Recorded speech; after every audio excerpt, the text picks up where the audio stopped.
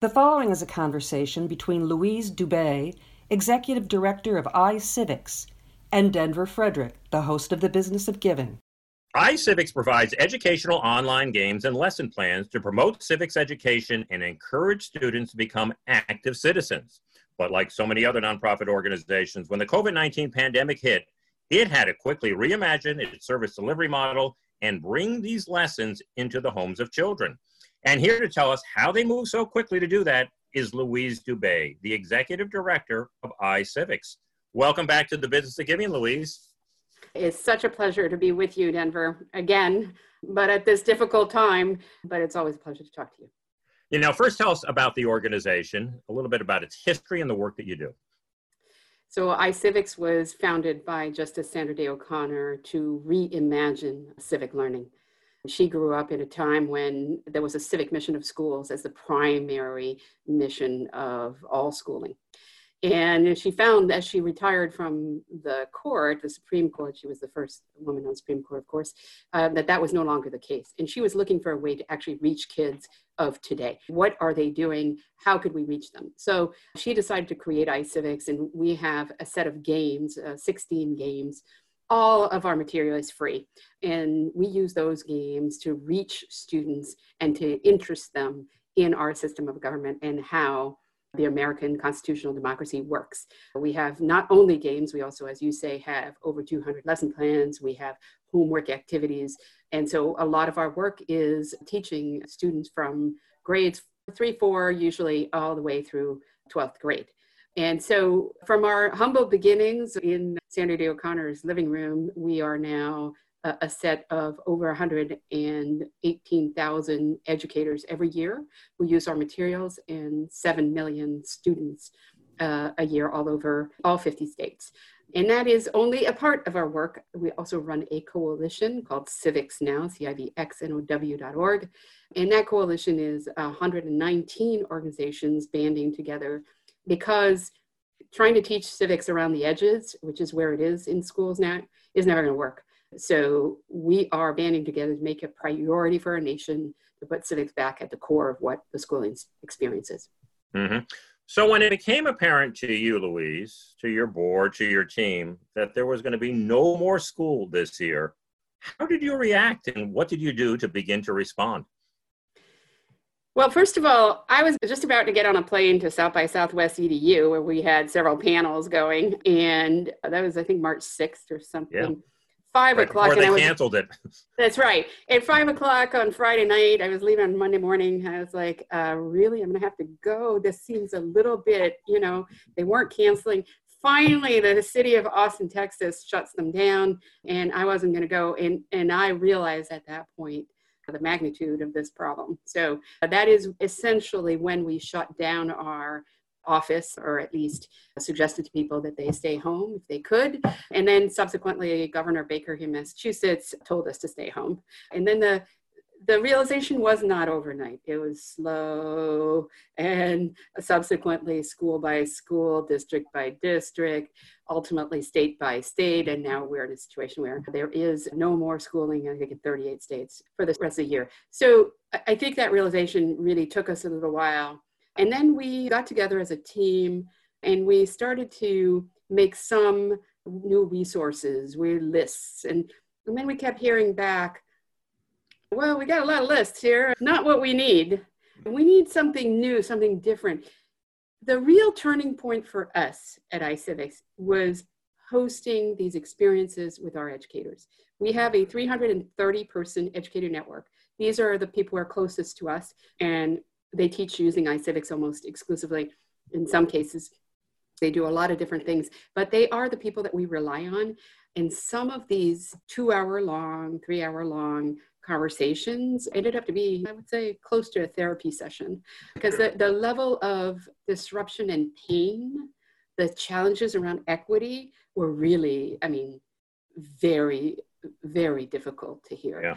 And so they shared across from all different states. What was going on is very similar. So the exact circumstances were different. But I remember one guy from Maine saying that school administrators were distributing food, free lunches to the houses by hand, and realizing the level of poverty that they just have never seen. I mean, it's incredible that we haven't seen that before, but it's also very powerful to have that. So we kept listening to them and listening to what they needed. And I think we took away from that a couple of things. One is that remote learning is not the same.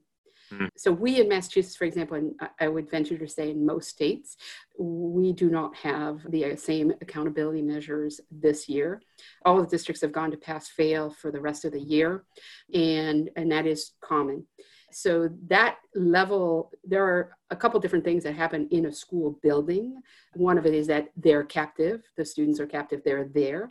And another is that the incentive is primarily around completing in grades. When you take all of those things away, what is left? A lot of the educators were reporting, well, actually, they don't show up. The kids don't show up to online classes. They don't show up. What would make them show up is really the essence of the question that we're asking now. And so that is how we got the essence of an idea that we needed to structure our offerings better so that they are more self-managed. The parents who are completely overwhelmed could simply assign something that doesn't need a whole lot of hand-holding in the same way that an educator would, normal times. And then that we build in motivation and incentives as part of our offering. And then we came up with a Game Odyssey as part of our remote toolkit. To do that, we took a 180-degree turn.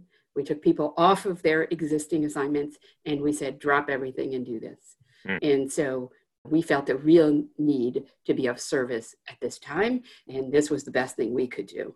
And I think everybody on the team did that. Yeah, that's a very interesting journey you just took us through. And as you said, this manifested itself in a free iCivics remote learning toolkit. Just give us a highlight or two from that.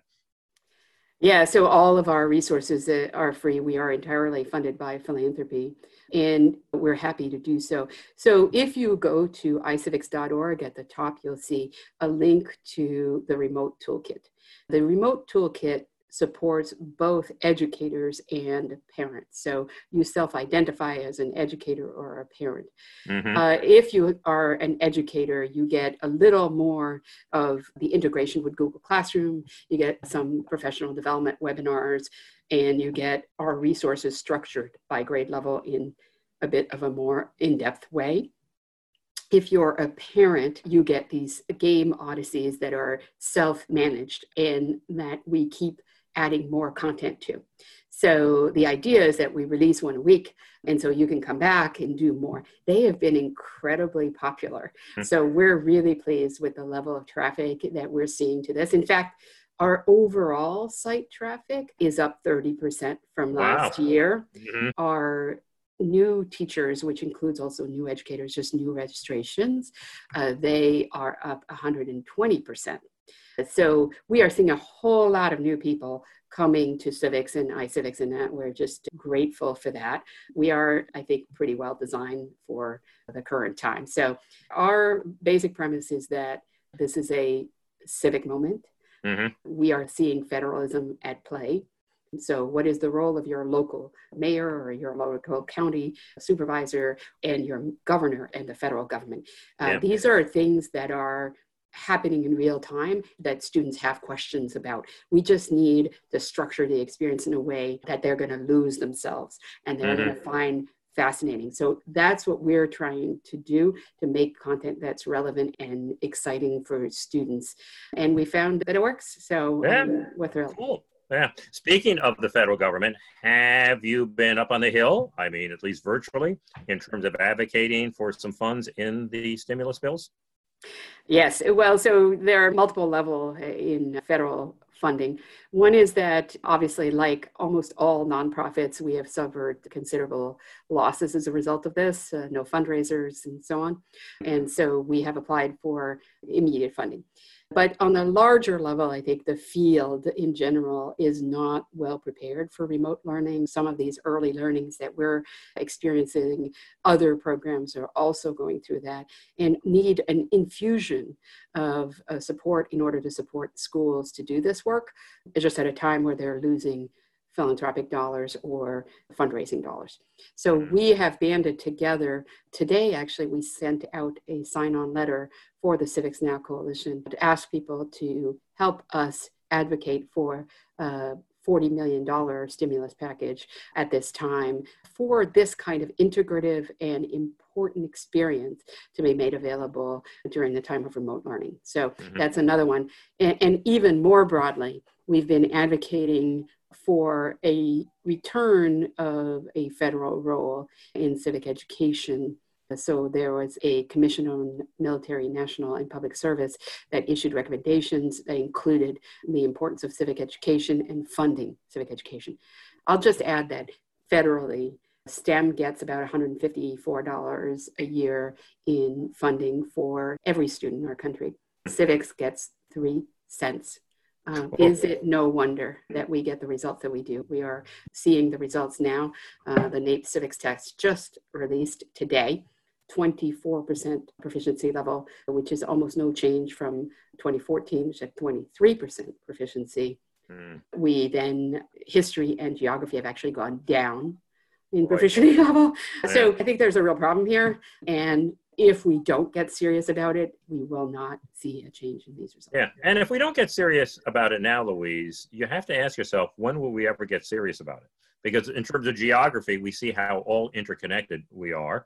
And I would say that a lot of young people maybe have never fully appreciated the importance of public service and government, but we see it on our TVs every minute of every day right now. And they are the ones who are at the center of this, not private companies and certainly not nonprofit organizations. It's our government leaders and how that all works together. So they really do need to do it at this moment. Right. I think that this moment is really highlighting the importance of the elected official and the representation that we have, and how only those kind of coordinated actions can help us get out of these crises. So the interplay between local, state, and federal government is important. It's important to have competence all throughout those systems. It is also important to have civic strength between people. Government plays an important role. We have to understand it, and we have to have a role in it. So civic participation as part of government is an important part of it. It is also important that we realize that each of us is tied to the other, and that we are dependent on others to do the right thing in this crisis in terms of social distancing, and that we can't pretend like we're not tied. And so I hope that this moment will provide an opportunity for us to take action, to come back to those basic fundamental premises about how this American system of government works. We're not like China. China locked people in their houses. We are never going to do that here in America. And our response depends on our respecting and following the directions of our governments, and also having respect for the others. So those are more complicated. Democracy is much more messy, but unless we train young people as to how the systems work and how they can be a part of it, then I think we're going to miss the boat. Yeah, I do too. And personal responsibility is a big, big piece of it. Yes. So what's it been like to be a leader in a crisis? I mean, you have a community, you have a team, you have a board, you have a lot of issues, and I'm sure you have never faced any kind of uncertainty or ambiguity like this before. Nobody's going to know what's going to happen, not in the fall, maybe not in 2021. So as a leader, how do you think about this? What characteristics or qualities have you leaned on in terms of trying to navigate your organization and your field through this crisis? That's such a lovely question, Denver. It's been a learning experience for me. So we are asked as leaders to manage in a level of uncertainty that I never thought I would experience. So you have to make decisions that are complex in systems that are complex. So for example, we needed to retool very quickly. That required a lot of work from a lot of people. Well, we have 19 people, most of whom are caretakers for young kids in their own homes. I see the real drain on them every day. And we have a lot of 2-year-olds that show up to meetings. And so I'm asking them to do something that's really hard, because my kids are older, but I remember those days and how draining it is to do that. So I've had to try to be realistic, care for their well-being in a way that really hasn't been asked of me before. Be clear, be more connected, even despite the distance, but also lead. I think of all the times, it is the most important to lead right now. That's just when you're going to feel. You're going to have to shape a direction and say, we're not going to do that. We're going to do this. And I may be damn wrong because I don't know. Nobody knows. And we have a lot of uncertainty. So one question is, how much do you cut expenses? I think every leader in this field, we have cut expenses, but how much, how deep? We don't know, but we have to nevertheless make decisions. So it asks of us to strap in and say, we will make it out of this. We will be creative and we will stay together. And it's more than we've had to do before, but frankly, there's a challenge to it. There's a part of which I think allows you to get the best out of your team. And I have such wonderful people. I mean, every day I am in awe of them. Yeah, you do have a great team. I do know that. And you're right, tough times do require tough action. I have noted that a lot of leaders such as yourself have shortened your timelines. So you look at things and you're reviewing them constantly because things are changing. And even those decisions about how much you cut, you might have to cut more next week because things can change. So I see this compression of timelines, but all of it has to be imbued with a sense of optimism that you talked about, that, you know, the leader does have to show that we are going to make it through and it's going to be fine. How do you think this is going to change the sector? Have you thought about that at all? I know you got so much right in front of you right now, Louise, but do you ever start to think about how philanthropy and what we do is going to change and how nonprofit organizations have to operate once we come out of this? I spend less time about that. I think a lot about how the education sector is going to change. Okay, talk about that. Yeah, I think we're going to demand more of technology than we have in the past. So we have set the bar pretty low on technology in the past. And I think particularly with respect to its capacity, we're going to elevate the bar and we're going to have to elevate our game. So that's one piece. In terms of the philanthropic sector, what I've seen so far is that philanthropy has decided to double down on their existing grantees, and it's very hard to get money from new sources right now.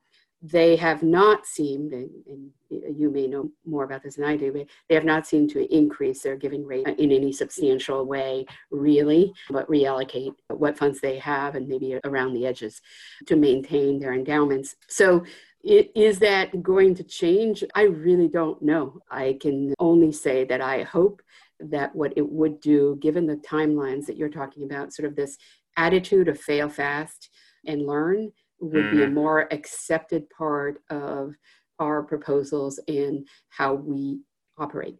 So instead of asking us to say and promise, well, you will get this by that time, here's an area that needs to be studied, learned from, and supported, and let us evolve that thinking in a joint way with funders. Some funders do this, many do, but many don't yet. Right. I think that if there's anything, this is somewhat just hopefulness, but I hope that that will continue to be the case. And I hope that the trend to more general operating support dollars in that light would also increase. I'm not sure, but I do hope that that continues. Yeah. Well, these have been great trends that we've seen in this short term. As to whether they persist a year or two from now really remains to be seen. Finally, Louise, boy, there are a series of challenges that are in front of you and every other nonprofit, but do you see opportunities for institutions such as yours to learn, to evolve, and maybe to see some new possibilities that exist at the other end of this? Oh, absolutely. But that's sort of in my nature. I strongly believe in collaboration. So we teach civics, and civics in the US is about finding substantial agreement across differences. So we live and breathe that value every day.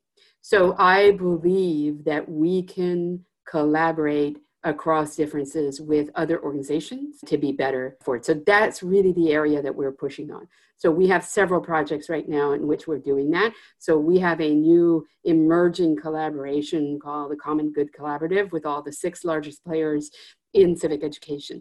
And so all of those organizations come from very different ideas about how the world should work and different political leanings as well, if they have any. I think this moment is showing us that we are more linked than we are separated. I've seen some recent data on attitude check-ins from before COVID-19 until now. And you can see that people understand that more. It doesn't mean that the political divisions are going to evaporate. In fact, they could get worse. Yeah. But it does mean that people fundamentally understand that there is substantial agreement around some important things. And I think we have a duty to look for that, and we have a duty to collaborate together to provide services in a more in-depth way together. So hopefully that will emerge in general across our work, that we'll find more opportunities to collaborate with others. You know, as we said, it's a challenging financial time for all nonprofit organizations. What can listeners do to support yours? Oh, well, thank you for that. So go to iCivics.org and click on donate. We are entirely reliant on philanthropic dollars, and this is a tough time. We had to cancel a fundraiser we had predicted would yield hundreds and hundreds of thousands of dollars. We had a contract canceled for $1 million. We are a $5 million operation. So this is going to be a very, very tough time with the philanthropic sector that was depending on fundraisers and in live events being decimated. And so how do we come out of that? That's another opportunity, is to try to figure that out. But for now, we really need help and support to continue to make these resources available to every student, parent, and educator that wants them. And there are a lot of them. So we hope to get your support. Absolutely. Well, give us some money here while we're trying to figure it out. You know, it's always such a delight to talk to you, Louise. And I just want to express my gratitude to you for taking the time and sharing these thoughts and ideas with us today. Thank you very much, and be well. Thank you so much. It was a pleasure.